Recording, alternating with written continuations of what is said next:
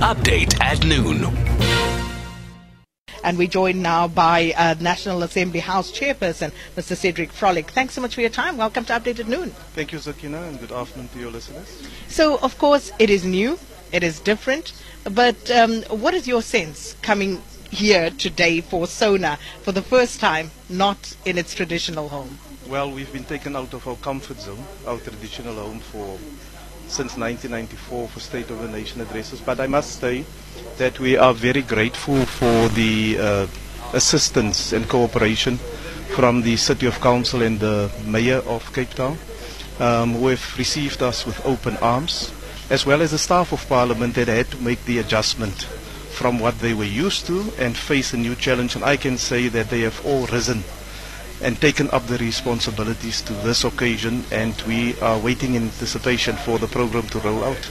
And I must say, on that score, you know, it's always, it seems that we're always very hard on public officials when it comes to pointing out what they do wrong. But you're right, they have risen to the occasion. They've gone above and beyond to assist everybody in order to make sure that things progress as smoothly as they possibly can today. So perhaps we just also need to acknowledge that. But in terms of the actual work of Parliament, now there have been virtual sittings, there have been hybrid sittings as a result of COVID. But how is this, the fact now that the building has actually burned down, part of the parliamentary building, how is that going to impact on your work as, you know, the chairperson, calling sittings, having these sittings take place? How is that going to work moving forward? Well, we had to make certain adjustments, and one of it is that we had to relocate a lot of the key offices of the presiding officers, as well as members of Parliament, about 3 or 4 political parties that are affected, to other areas on the precincts of Parliament. The hybrid meetings will continue. You will recall that in 2021 it was also a hybrid sitting of the State of the Nation address that took place. So this will continue tonight under the current COVID regulations. Coming into a new environment, of course, has its own challenges, and the cost factor is also indicative of the extra work that we needed to do to get the City Hall ready to host a State of the Nation address.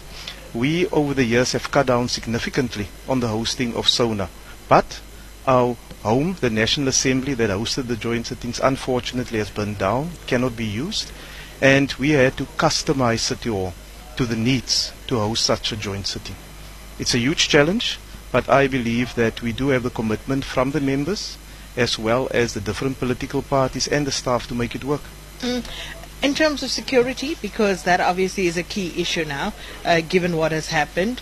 But we also know that Minister Bheki Cele, and I unfortunately just don't have a visual on that, but he's meant to address the media and the South African public about preparations for tonight. So just from your side, in terms of those security measures, are you able to give us a sense of what to expect here later on especially?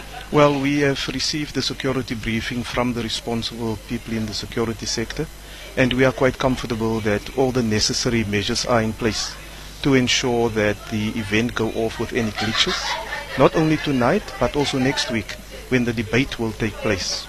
I can assure you that given the challenges that we experienced since the 2nd of January when Parliament burned down, they had to put their heads together, and you find a situation now where members of Parliament will actually be transported from Parliament to the new precincts of Parliament, and all those measures are in place. I went through it myself this morning, and I'm quite comfortable that they have done what they were supposed to do.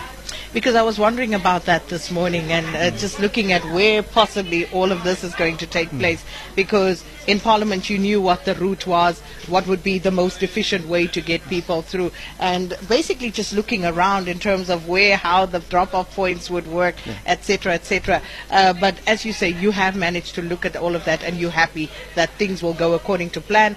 We also know that the State of the Nation address is always timed to perfection. Are we going to get everything done on time?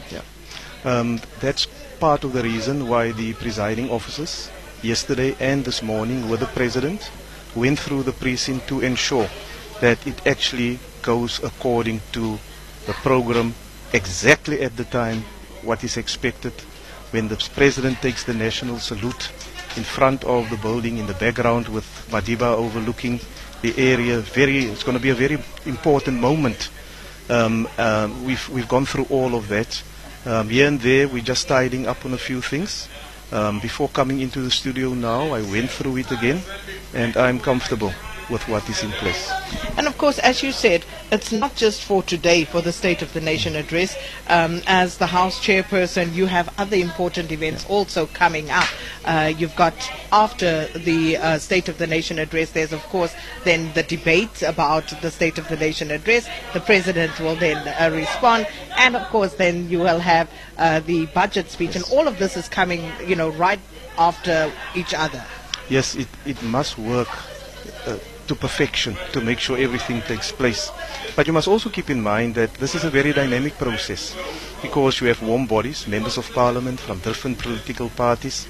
It will be, all of us will have to adapt to the new situation that is there. The layout of City Hall is not what the layout of the National Assembly used to be. Members will have office space inside, but it will be party space for political parties, not to throw parties, for political parties to do their work here. But most of the opposition parties still have their offices intact, so they will shuttle between their offices and City Hall, and that we'll need to adapt to that. We'll have to get used to that for the next few days. We'll need to adapt to it, but obviously that also comes at a cost. Shuttling members between the traditional parliamentary precinct parliament and what has now also been basically co-opted into parliament as a parliamentary precinct here at the Cape Town City Hall. That cost factor is included in the 4 million rand budget that has been put aside. That's a 4 million rand ceiling. It won't go beyond that. It could even be less than that. So that shuttling is included because members will leave their vehicles in their parking bays at Parliament. And now you can imagine to get about 297 members from Parliament through the city itself. It's not the entire city that has been proclaimed as a parliamentary precinct. You have to move through public.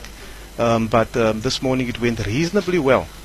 Attention, of course, will focus this afternoon when the members arrive, is to get all of them in time to be seated by 6 p.m. because that's when the official program kicks in. So what happens subsequent to this? Because this has now been declared a parliamentary precinct. How far, how much of it?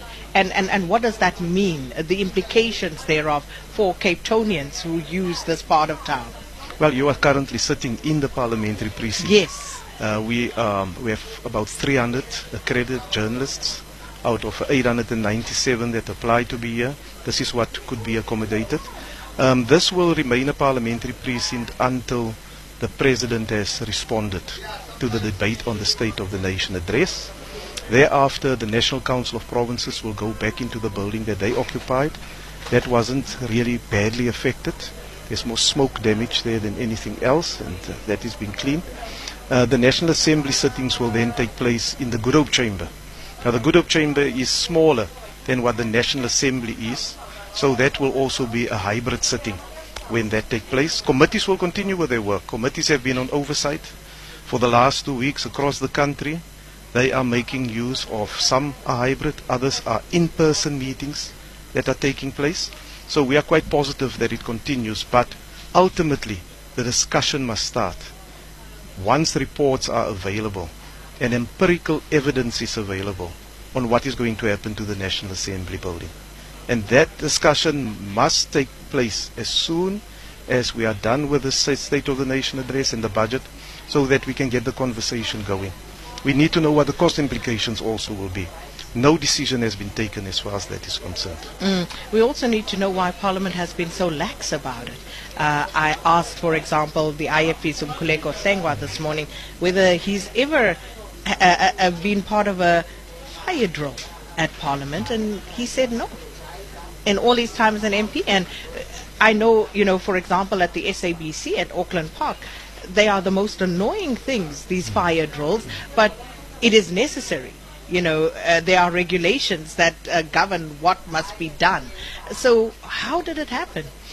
There are, in the preliminary reports that have been received from Public Works, City of Cape Town as well as the police, glaring gaps that has been identified. And those are the type of things that will have to be taken into account immediately. We don't need to wait for the new National Assembly to be built. There's the rest of the precinct of Parliament that is still operating. And we need to be more aware, a greater awareness of fires that can take place and other types of disasters that can take place. And we need to fill that gap. And just finally, as the House Chairperson, in terms of the work that you have to do, what are you looking forward to in the speech? Well, I'm also with the House Chairperson in the NCOP. We are part of the steering committee. We're setting up a steering committee on climate change. We reactivated what we had in 2015, 2016. I would want to the President and he will to clearly spell out the economic recovery plan, because that's really at the bottom of the challenges that we are facing with increasing inequality. The rich are getting richer, the poor are getting poorer. And the President will have to articulate very, very clearly. And linked to that is the green recovery. How are we going to deal with issues such as climate change? How are we going to deal with matters of gender-based violence and femicide to ensure that it continuously receives attention? But the President will also give us a report back on what has been achieved since 2021. That will be the subject of the debate and the plans going forward. Infrastructure development that must take place to ensure that we have water security in the country. To ensure also that our electricity supply improves, because it's disruptive to ordinary citizens but also to business, and it also reflects then in the economic growth targets that cannot be achieved. And this is what ordinary South Africans are asking. But they're saying you are the leaders of this country. You sit in those halls where legislation is formulated and passed. So people are expecting more from the leaders as well. What happens at the State of the Nation address is the President spells out the plan. The Minister of Finance come and he attach monetary value to that. It's a task of committees and all members of Parliament then to see if it is actually implemented. And that is where the effective oversight of members actually go into sites to see if these things are really done that way. To move away from PowerPoint presentations where officials give you brilliant, they spend a lot of time and money on it. But in reality, there's shortcomings that is taking place. But it can also only work if the three different spheres work together. And I'm grateful you say that, because that is a huge glaring problem, that oversight. Because as you say, someone was given money to build a bridge. There was a few weeks ago during the floods in KZN, there was a woman who was filmed, who was literally swept away with other people watching and filming. Tenders had been put out for that bridge. There was no bridge. Someone lost her life in full view of others who couldn't do anything and literally watched her being washed away and died. I don't know if you saw those reports. They were all over the media. Those sort of issues, when you talk about oversight, you know, surely more needs to be done by Parliament. You need to go and see where's the bridge at some point. More needs to be done across the sector, Absolutely. led by Parliament, because in this oversight that I'm talking about, it's across the sector. It's Parliament has a responsibility. That's the NA and the NCOP, but then also your provinces, because provinces get transfer payments from the national budget, and to actually go and see if it's happening, but also at local government level, because our people face the brunt of poor services at local government level. We need to spend less time debating and more time to see and oversee if the practical implementation is actually taking place. Will you please invite me to your next oversight visit? I'd love to come. Anytime. Thank More you than so welcome. much. Would love to come. And this, of course, Mr. Cedric Froelich. Thank you so much for your time. And the House Chairperson, and he's speaking to us about a wide range of issues, and of course, how he's going to be affected in his job and Parliament overall going forward. Update at noon.